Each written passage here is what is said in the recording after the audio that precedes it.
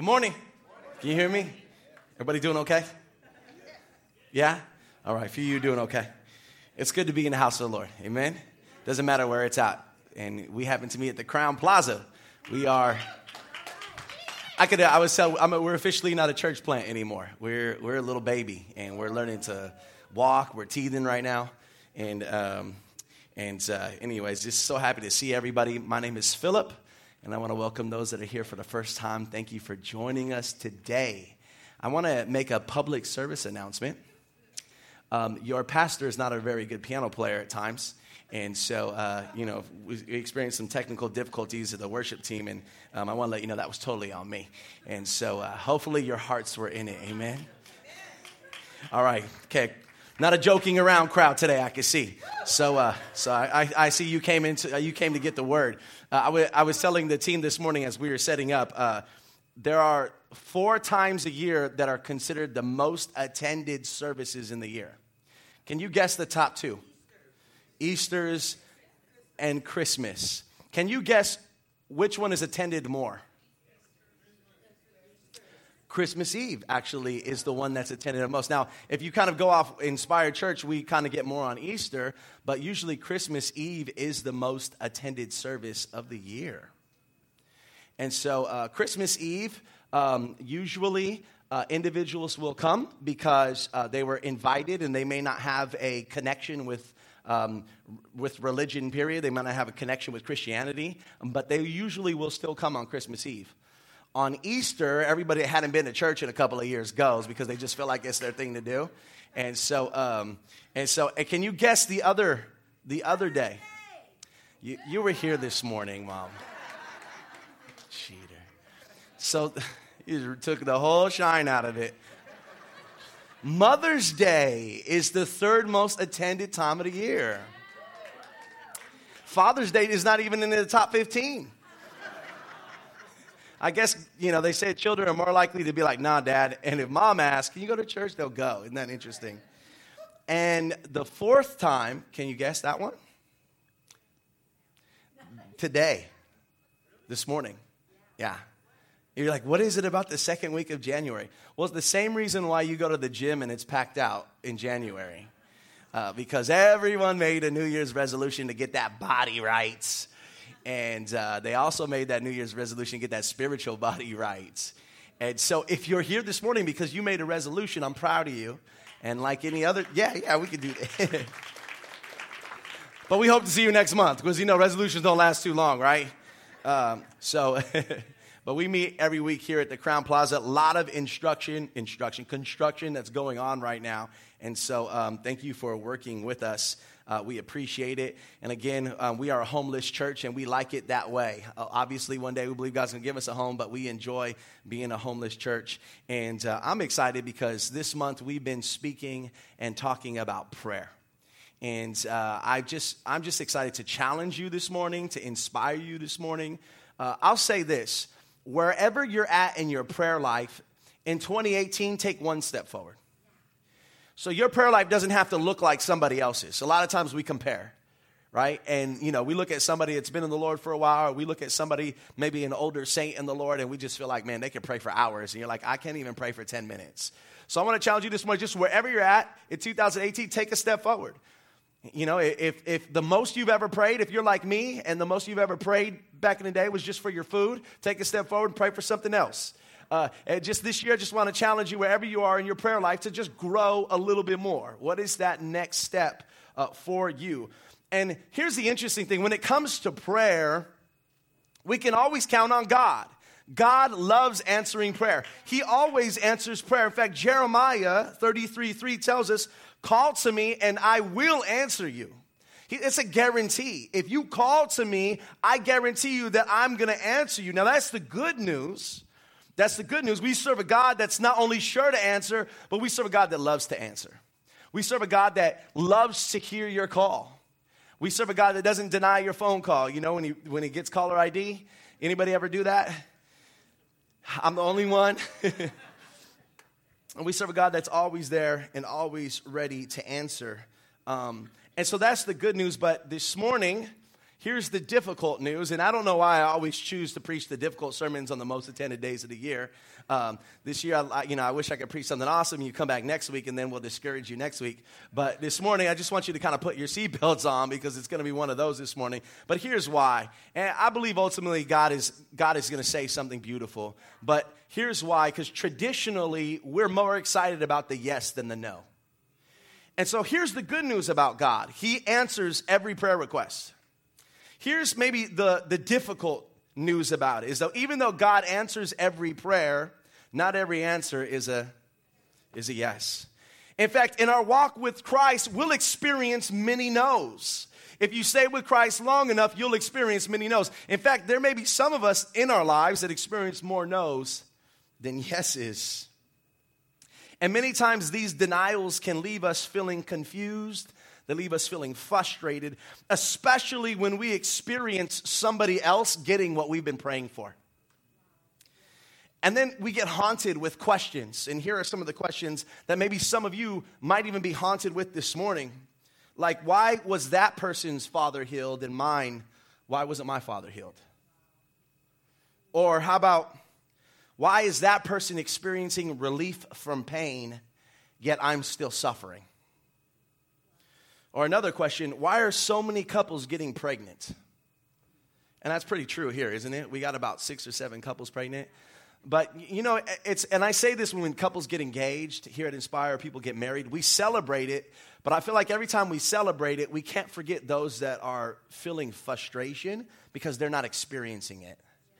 And so as we celebrate, pregnancies here, we can't forget that may be a trigger for somebody. There may be a couple in here this morning that might be asking the question, we've been trying and praying for years. Everyone's getting pregnant, but we can't. It's a real reality. And so these are the questions that haunt us. Many no's produce many whys. Why, God? Many no's produce many whys. But if we're going to mature in the Lord, if we're going to have to learn to accept and honor the no's of God in the same manner that we accept and honor his yeses. And that's a difficult thing to do. Because after all, it's in the tragic death, it's in the unfulfilled longing, it's in that denied dream where our faith will be tested the most. At some point in time, your faith will be tested with a denial of something that you really want. And in that dark moment of your soul, you'll be faced with the frustration of that denial. How will you respond to the word of the Lord over your life? But here's what I do want to say. Your faith will be tested the most during that time, but I want you to know that if you listen and process through this correctly, your faith will not just get tested, but you'll learn that God probably has more to say to you in a denial than he does in a yes. You will learn more about yourself in a no from God than you'll learn in a yes from God. You will find that God will mold you into the image of Christ in a very deep and compelling way in the no, more so than he would in the yes. And so in that case, in 2018, we say, bring on the no, but we say, God, please be kind and be gentle to us. And so I want to pray this morning before we actually get into the sermon on the message. And this message is simply titled, When God Says No. And so can we pray this morning? Yeah. Heavenly Father, I do not want to be insensitive to those that are experiencing some of those haunting questions in here this morning. The whys. Why did this take place? Maybe you lost a loved one. You lost someone close to you, a mom or a dad. You're still battling with why God. Maybe there's a couple in here that trying to get pregnant, and it's been extremely difficult, if not impossible. And so I don't want to be insensitive to that. I want you to know that God cares. And God hears. And I want you to know God is sovereign in this. And if you will allow him, there'll be such a growing pain, but it'll be such an opportunity for growth. And so I just pray that Inspire Church and the members of Inspire Church would grow in our discipleship and we'd learn to honor the yeses of God just as much. We'll learn to honor the no's of God just as much as we honor his yes. Lord, Holy Spirit, just fill me, speak through me. And I pray that your word would be ministered clearly for your honor and your glory. In Jesus' name, amen. We're going to basically separate this morning's message into two main sections. And the first section is this: the power of God's no. Believe it or not, God's no has power. And so the first section, we're going to talk about the power of God's no. And then we're going to finish this morning's message with our process in God's no. And so there's the power of God's no, and then there's our process in God's no. And so I want to talk about the power of God's no first. If you have your Bibles, you can turn with me to 2 Corinthians chapter 12, 7 through 9. And we'll also have it up here for you on the screen. But if you have your Bibles, I welcome you to follow along. And can we just give God honor and glory that Hawaii wasn't hit with a missile? Amen. I remember we were in a budget meeting yesterday, and one of our guys kind of said, "Hey, can we pray real quick?" And we were like, "Hey, what's going on?" He's like, "Well, you know, Hawaii just got this warning about a ballistic missile." We all just kind of our jaws dropped, our heart dropped, and we began to pray. So I had someone else pray so I can go on Twitter, and and I was just kind of confirming with my sources, you know, and I wasn't really seeing anything. So I was like, maybe I don't know what's going on. And so we prayed, and then it turns out it was a mistake, right? So there was some guy kind of going on a change of shift, and he pressed the wrong button. I'm like, so you put the change of shift button next to the end of the world button? That's like where you put it? And it's like, well, oh, I hit the wrong one. You know what I mean? Like, you might want to put the end of the world button on the far right with like a big red, you know what I'm saying? Anyway, that's just me. I know we're making jokes now. Some of you might think I'm insensitive. I just thank God it didn't happen, right? And I believe that our prayers, I believe it was happening, but no, I'm just kidding. Our prayers shifted. We prayed, and they said, oh, it was just a hoax. I said, amen, God answered that prayer, see? Anyways, not a hoax, but a mistake. 2 Corinthians, again, I don't mean to be insensitive, but we can look back and kind of breathe and take a sigh of relief.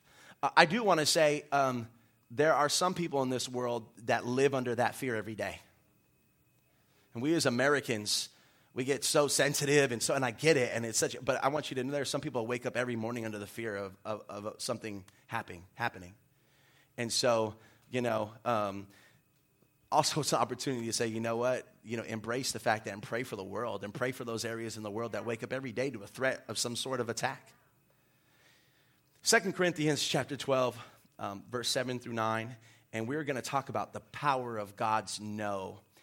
And before I read this particular portion of Scripture, we're going to kind of parachute right in the middle of a verse. And I typically don't like to do that. I want to be a little more contextual and bring you into the whole story.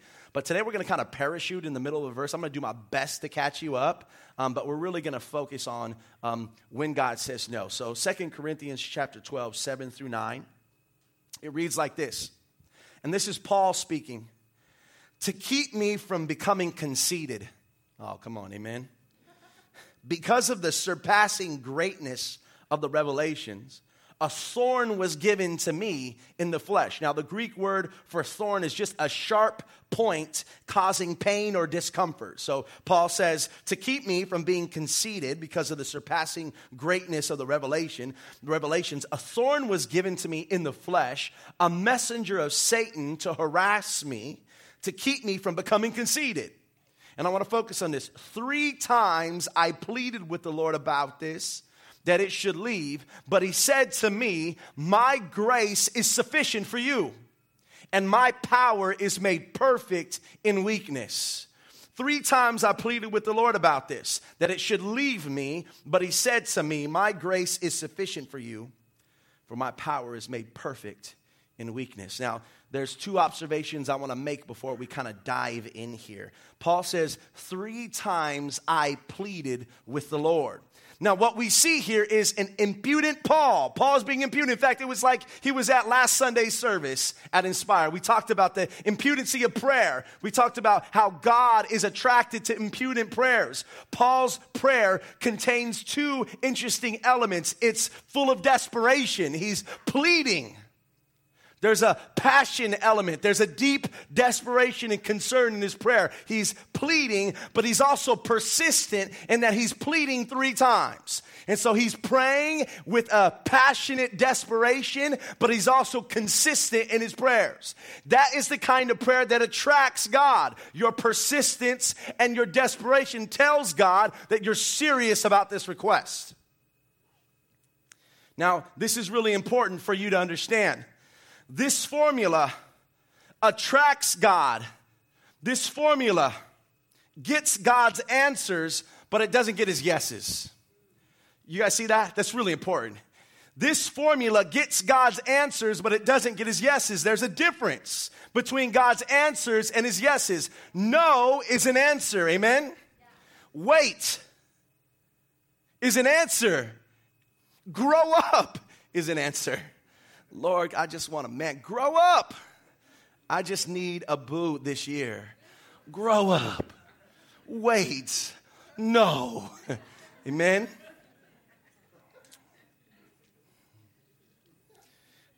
Paul pleads with the Lord 3 times. There's persistence and there's desperation. And the Lord answers him, but yes and the answer are 2 different things in this particular section. Now, second thing I want to dive into. After Paul pleads with the Lord, Paul says, but then he said to me. So Paul's saying, after I pleaded with the Lord, then the Lord responded to me. He said to me, and the simple answer is no. He said no. No, he said no. He said, but what I love about the Holy Spirit working through Paul as he writes this letter is that he doesn't just include God saying no, but he tells why God is saying no. He gives why the no of God is so valuable to Paul's life. And that's the beautiful thing about the Holy Spirit in this. He's not just saying God said no, but he's telling you, I'm going to now tell you why this no is so valuable to your life, Paul. This is the apostle. Now here's what, if you're taking notes, it's really simple. These are 4 things God's no does for Paul in his life. 4 things God's no does for Paul. Are you ready? Number 1, God's no protects. Number 2, God's no provides. Number 3, God's no produces. And number 4, God's no perfects.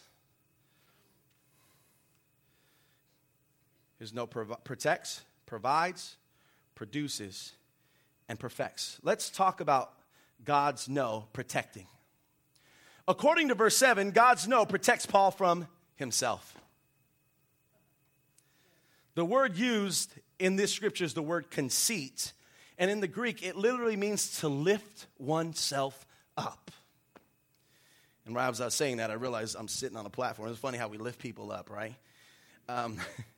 But it literally means to lift oneself up. There's an arrogance and pride that God's no is protecting Paul from. Are you with me?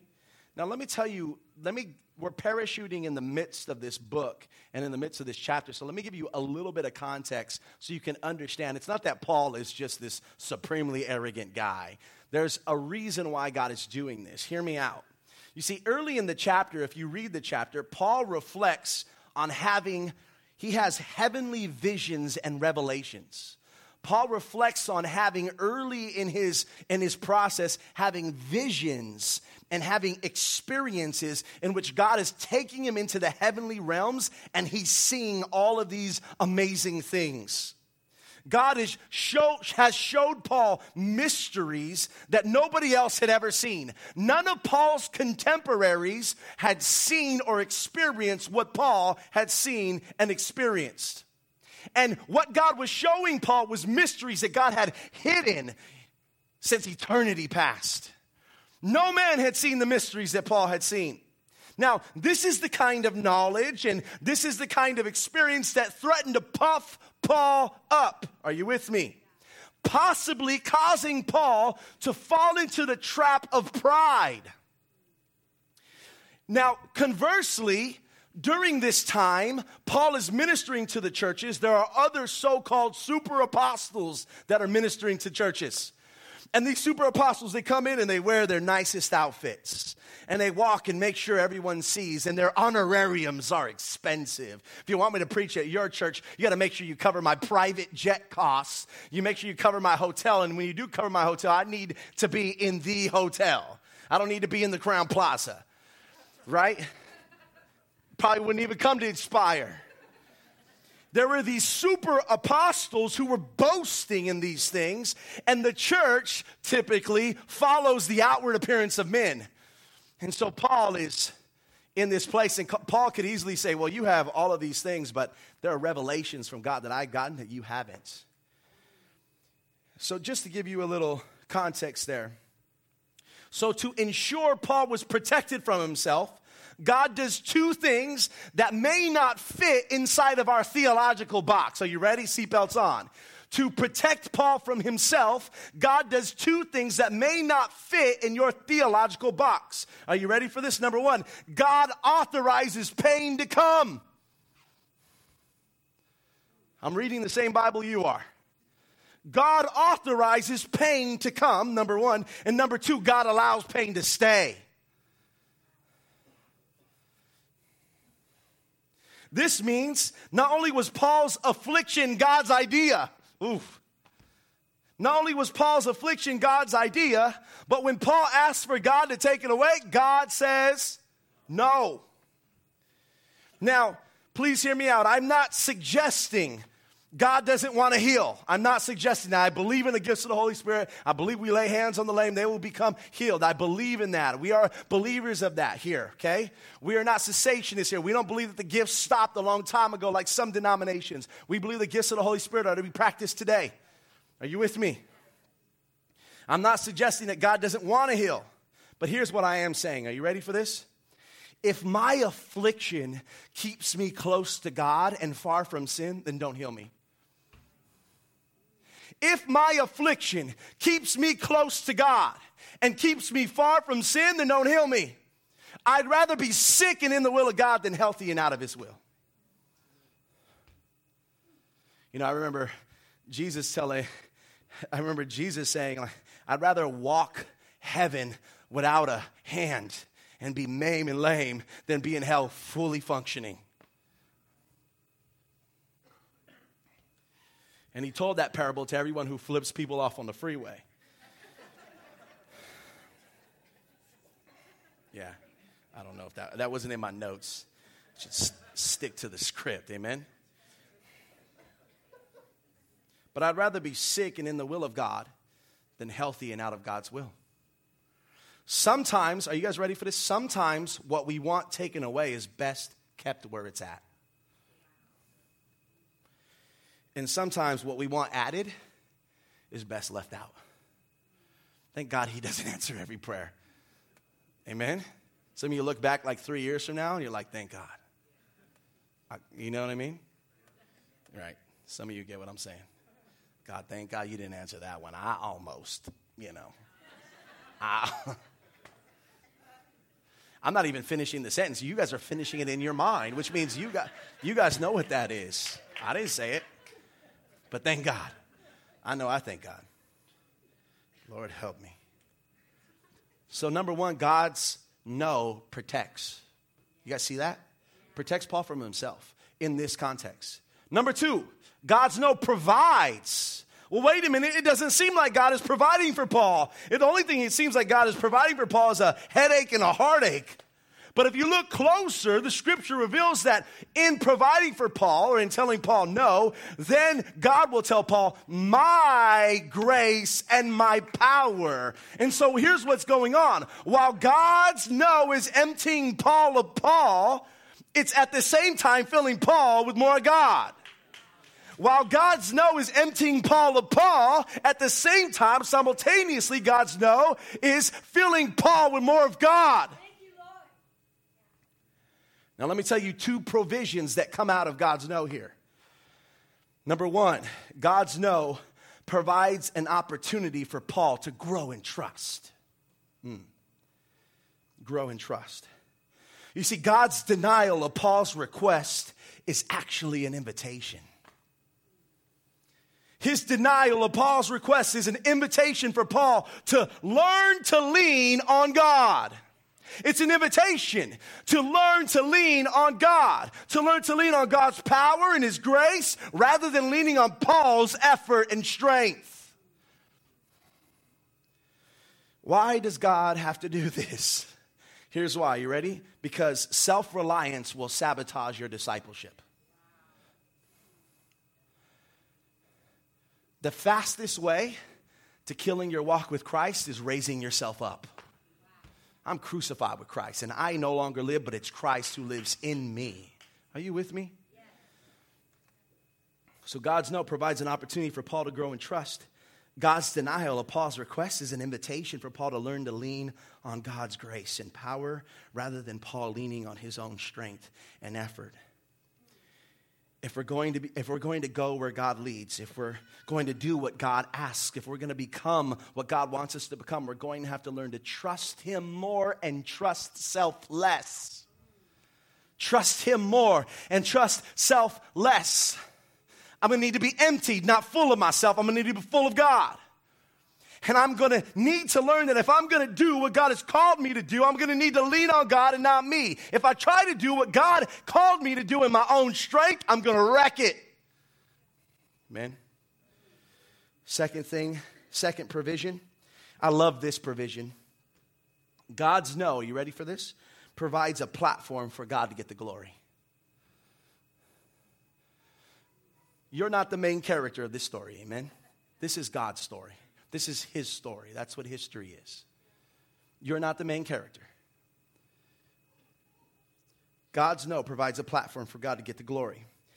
Let me ask you a question. Have you ever met a believer or an old-time saint in the Lord and just talking stories with them?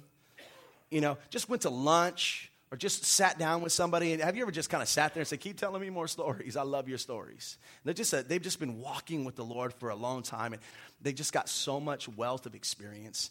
If you've never done that, let me tell you, invite someone to coffee this week.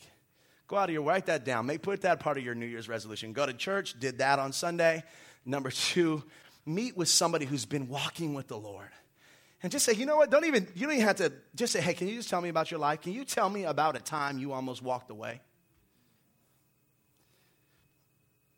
Have you ever met a believer, a saint who's endured the impossible? What do I mean by that? Have you ever said or thought to yourself, I don't know how they did that? In fact, I thank God that I didn't have to go through that. I don't know how they made it through. Have you ever seen somebody? It doesn't have to be an old-timer saint. Maybe it's somebody. Have you ever met somebody and you thought to yourself, you went through all of that and you're still standing? You went through all of that and you still love Jesus?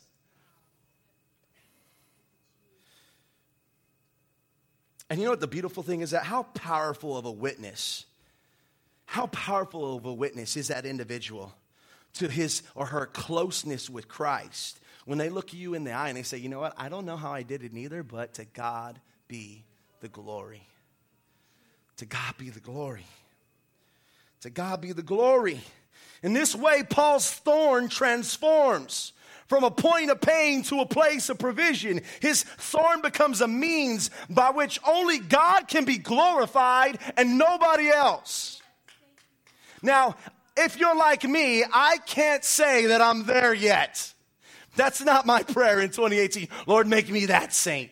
Lord, I want to go through something and everyone will look at me and say, how'd you do? Lord, I don't want to have to go through that. Does anybody else feel like that? Like, that's awesome, but can I not go through that? Okay, so if you're like me, I can't say that I'm there yet. But what a powerful testimony of a closeness to God that some saints have, because they endured something only God's grace could have helped them endure. Now, stepping out of the points here, for fun, let's speculate. What do you think Paul's thorn was? Scripture never mentions that. Some people say it was a nagging wife. Yeah, it didn't go over too well. You see, all we're told in Scripture is that the thorn was in the flesh, and then there's an interesting thing that says, and a messenger of Satan. So, our minds wander, right? And there's some people out there that take little bits of Scripture and they just build a whole philosophy around it, right? God didn't say anything. But let's just speculate for a little bit. Can we speculate safely together? Well, there are 4 speculations about what this thorn might have been. What was Paul pleading? God, take this away from me. And God said, no, I'm going to keep it there to keep you humble. Well, the first thing was the thorn. Some people speculate it might have been psychological. Now, some might suggest that Paul continually dealt with grief over his earlier persecution of the church. Did you know that Paul oversaw murders of Christians? Did you know that Paul went into homes with thugs and grabbed Christians and removed them forcibly dragged them out and brought them in front of the Sanhedrin? Did you know that when Stephen was stoned to death, that those that stoned Stephen, the Christian deacon, laid their coats at Paul's feet, symbolic of saying that Paul was overseeing this? And so some people think that Paul continually dealt with the burden and guilt and grief of knowing that the blood of his brothers and sisters was on his hands. Some say it was spiritual, some kind of demonic harassment. Some kind of demonic harassment, a messenger of Satan, some sort of demonic entity coming against Paul and his work. Number 3, some say it was physical. Some people believe it was some sort of physical ailment. I've heard poor eyesight, that the Apostle Paul might have had really poor eyesight. I've heard even malaria fever, even severe migraine headaches. And where they get this from is the idea that it was a thorn in the flesh. And the flesh reveals this idea that it was physical. Are you guys with me? And then number 4, the other speculation, some speculate that it was just everywhere Paul go, he had opposition, enemies. Everywhere he went. I don't know if you've read Paul's life, but that guy can't step into a city without enduring some sort of opposition. Did you know that Paul got stoned in a city and he was thrown outside of the city and left to die, and he survived that? He's been stoned. He's been shipwrecked. Paul's gone through it all. And when I hear that, I wonder if Paul ever thought to himself, well, I deserve this. I wonder if Paul struggled with that. In fact, I don't wonder. I probably believe he probably did. He probably thought, you know what, I deserve this. But you know what's really crazy about Paul is that he was the apostle of grace. And it was not about works. And so even though he may have struggled with that, he was always preaching and championing the idea. It wasn't about what you do. And so just what a dynamic to live in. And so there's these possibilities. I don't have an answer for you. There's no answer given to us in Scripture. These are only speculations about what was this pain, what was this thorn in his flesh that he was pleading for God to take away. That God said no. Now, most commentators cautiously prefer some form of physical ailment, since it was a thorn in the flesh. And so some of them believe Paul continued in his ministry and he was suffering physically. He was dealing with some sort of deep pain that God didn't take away. It was some sort of physical ailment. Let's get back on track here, and let's talk about point number 3 and point number 4 together. You see, God's no not only protects Paul, it not only provides for Paul, but God's no produces, number 3, and number 4, perfects. I'm going to marry these two together. Now, this is important. There are some blessings that are impossible to obtain without the presence of suffering. Can you take that on your heart real quick, and take that somewhere. There are some blessings that are impossible to obtain without the presence of suffering. Now, I know you and I have been conditioned to think that suffering and blessing oppose one another, but this is simply not biblical. Listen to the word. James chapter 1. We're going to go quickly. James chapter 1. You don't have to turn there, but hear the word. James chapter 1, 2 verses 4. Verses 2 through 4 reads like this. Count it all joy, my brothers, when you meet trials of various kinds. For you know that the testing of your faith, are you ready? Produces steadfastness. And let steadfastness have its full effect, that you may be perfect and complete, lacking nothing. Steadfastness means endurance. Do you know that there are a lot of us today, and maybe not in this room, but our Christianity doesn't endure. We walk away from Christ. We walk away from His Word in our lives. And our Christian walk looks like a roller coaster. But God says, you know what, son, daughter, I need to teach you endurance. You need to allow the testing of your faith to produce steadfastness so you can stop looking like a roller coaster in your walk and you begin to walk with me. Count it all joy. How about Romans chapter 5, verses 3 through 5? It says this. We rejoice in our sufferings. How oxymoron is that? Who rejoices in their sufferings? Who says, yes, I'm suffering today? Who wakes up and takes pleasure in their suffering? Nobody that I know, but yet here's the word of God saying, but we rejoice in our sufferings. Why? Do we rejoice because we're suffering? No. Here's why. Knowing that suffering, here it is, produces endurance. And guess what endurance does? It produces character. And then character produces hope. And hope does not disappoint. It doesn't put us to shame. Philippians chapter 3, verse 10. I love what Paul says. He says, that I may know him in the power of his resurrection, and that I may share in his sufferings. Some verses say the fellowship of his sufferings. You know what fellowship is? Fellowship is when you get together and you break bread with somebody. Like after church today, many of you are going to go to lunch and you're going to fellowship. You're going to enjoy each other's company. Paul says, I want to know God in two ways. I want to know him in his resurrection, but I want to fellowship with him in his what? In his suffering. Isn't that deep?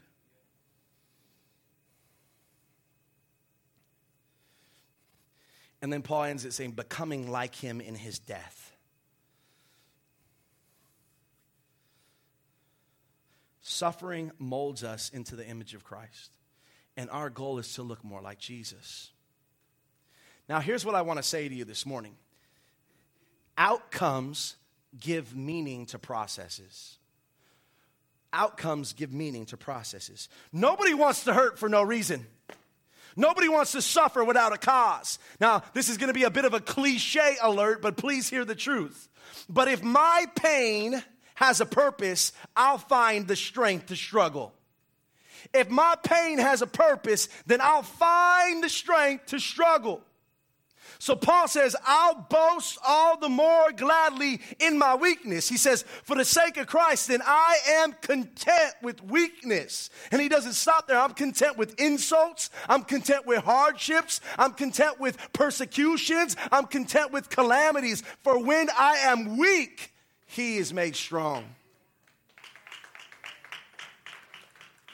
And I want you to hear me out. If God's no brings Jesus glory, if God's no brings me closer to Jesus, if God's no keeps me further from sin, if God's no is meant to produce a greater glory inside of me, then I must learn to embrace his no just as much as I had embraced his yes. Because God is good, his no is always good. Because the person or the character of the giver is good, then we know that the contents of the gift is good. It may not feel good, sound good, but we know it all things work together for the good for those who are what? Who love God and are called according to his purposes. That means that if you're a Christian, you never fail. If you put your trust in Jesus, you never fail. And it may feel like a setback, but the reality is all things are being worked together for your good. If you are a believer, if you're not a believer, failure waits for you. Now, I want to conclude this morning's message by jumping into our second section. And it's called Our Process in God's No. Our process in God's no. Now, whenever God tells you no, I want you to remember these three things. And this is going to be really important. So important that I'm going to get off my high horse and I'm going to come downstairs just so we can stay on level ground together. Amen? I know I said conclusion, but we usually come down here. It's about another 30 minutes. I'm going to do my best. Amen? I'm going to conclude with this. So we have discovered the power of God's no through the life of Paul. And next I want to conclude by talking about our process in God's no. Now let me give you a little bit of a disclaimer. This is a little bit of scripture and a lot of experience right now, okay? I'm going to give you some personal words of advice that I've discovered with myself, and I offer you an opportunity to jump into this and to take whatever you want for yourself here. But here's what I want to advise you. When God says no, I want to advise you to go through a process, amen? When God says no, there are three things I want to advise you to do. Number one, let it go. Number two, you have permission to grieve. And number three, find the gift. Number one, let it go. Number two, you have permission to grieve. And number 3, find the gift. Go, grieve, and gift. Amen? Let's talk about this really briefly, and then we'll pray. My advice to you is when God says no, let it go. Once God has said no, gently let it go. Some of the most dangerous setbacks to our growth in Christ happen when we hold too long onto something that we were never meant to have. Some of our greatest setbacks in our walk with Christ is when we hold on too long to something that God says, I never intended for you. When God says no, gently let it go. Think of it this way. The longer you hold on to it, the more authority you give it over your life. The longer you hold on to it, the more authority you give to it over your life. It then becomes an idol because it sets itself up against God's word.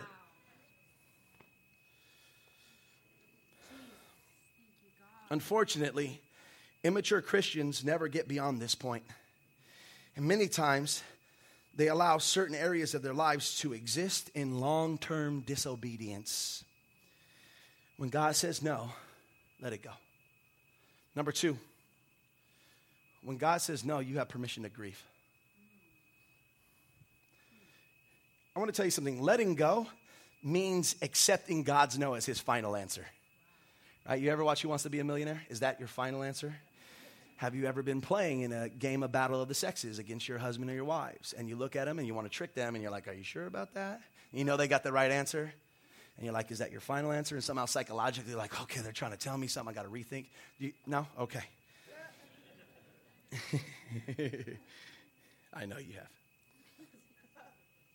Letting go means accepting God's no as his final answer. But what it doesn't mean is allowing you to rush past all of the feelings of disappointment. As if God's goal for us in letting go is to make us feel better immediately. Can I tell you this morning, God's ultimate goal is not to make you feel better immediately. Here's the truth. Feeling disappointed is not a sin. Feeling disappointed is not a sin. In fact, disappointment is a natural response to letting go of something you really longed for. Letting go of something you really were desiring. Disappointment is a natural response. It's not a sin. It's a response to grieving over something that you really wish would take place. God does not want to rush you past that.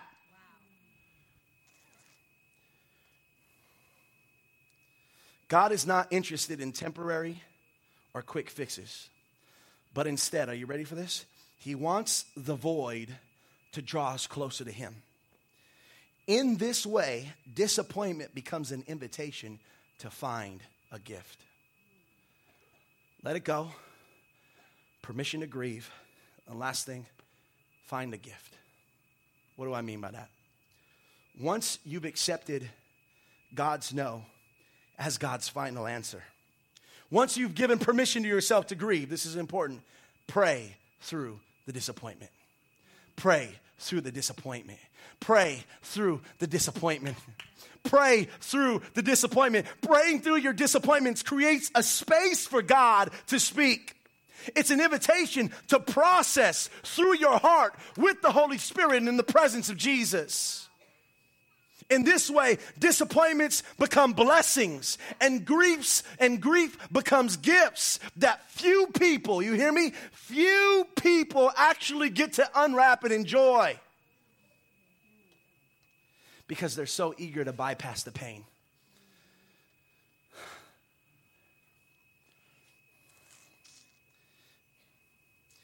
If any of you in here have ever processed through your pain, prayed through your disappointment, you know that there's a gift in there.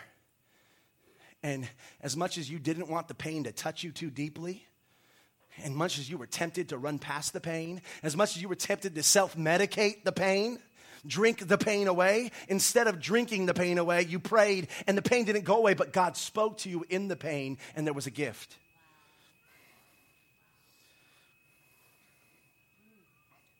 Can I say this, and I'm saying this out of experience, some of God's deepest works in my life, some of the most clearest revelation of God and myself, and some of the most genuine times of healing I've ever experienced came to me when I learned to process and pray through feelings and emotions my flesh wanted to rush by. Some of the deepest revelations of who God is, some of the deepest revelations of my pain and my hurt, some of the most genuine times of healing in my life, I experienced those times when I learned to process and pray through feelings and emotions my flesh wanted to rush and avoid. Hear me out. What many miss because of fear, few learn to embrace. Dark moments of the soul humble us to hear God clearly. And it's in these places where questions like this get answered. Why was I holding on to this so tightly?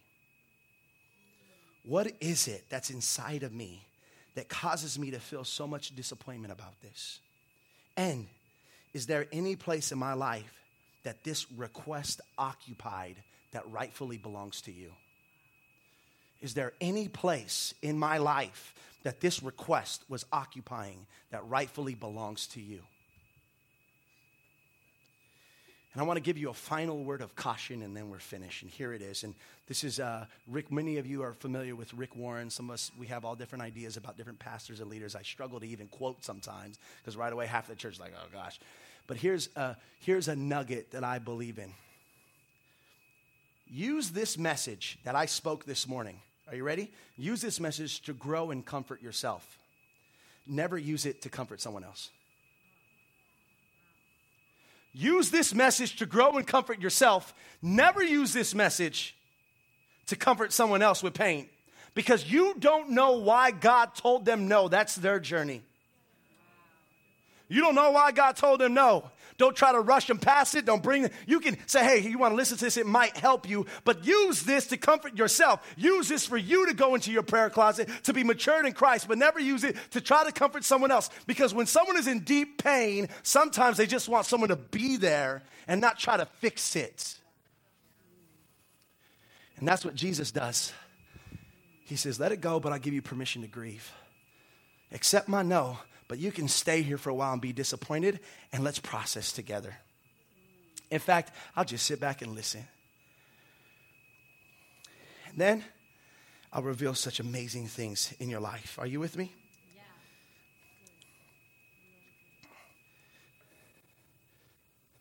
I'm going to finish this morning with telling you just a quick story.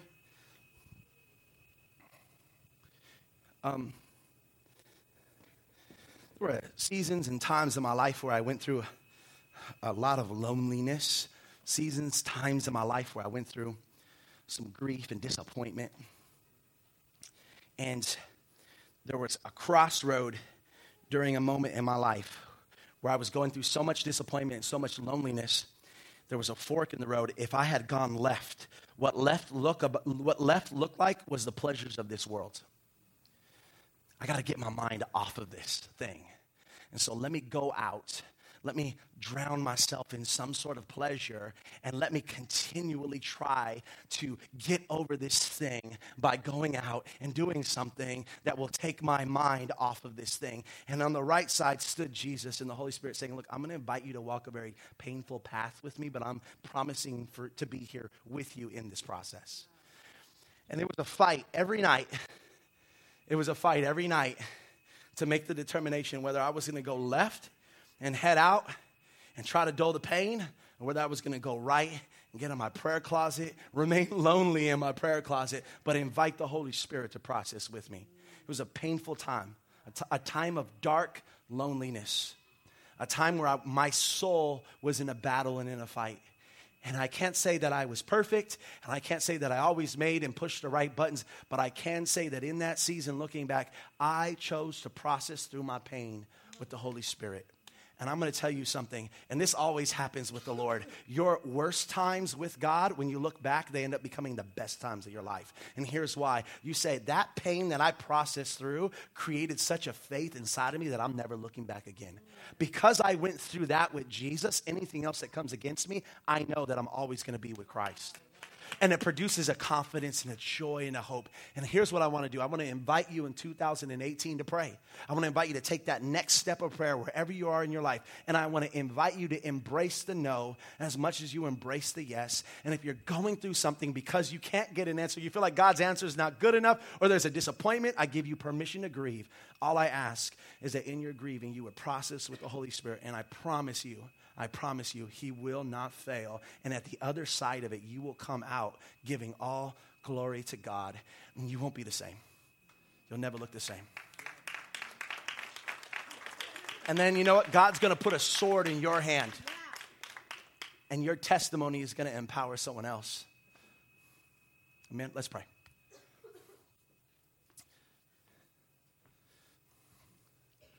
Lord, I thank you for what you're doing at this church. I thank you for what you're doing in every heart and mind that's here this morning. And Holy Spirit, I just pray that you would speak to anybody that's going through a disappointment. I pray, Holy Spirit, that you would speak to anybody that's going through some suffering and some pain and it's inexplicable. And I pray that this week you would just gently remind them that there's an invitation in the pain. There's an invitation to come close. There's an invitation to sit at the feet of Jesus with the Holy Spirit and allow God to do one of the most beautiful works in your life. And so I pray strength and confidence. And I pray if there's anyone that's either experiencing a setback or going through an ongoing frustration, Lord, I pray that this message today, some way or another, in just a simple way, Lord, would encourage, inspire. Lord, I pray that your word would not come back void. It would accomplish everything it's been set out to do in our hearts and our minds this morning. I pray a blessing over this congregation. I pray a blessing over the rest of this week. In Jesus' name we pray. Amen. Amen. We love you guys. We'll see you next week. God bless you. They throw at me, you know it won't prosper. Now, yeah, just got laid off. I'm doing good. House ain't even paid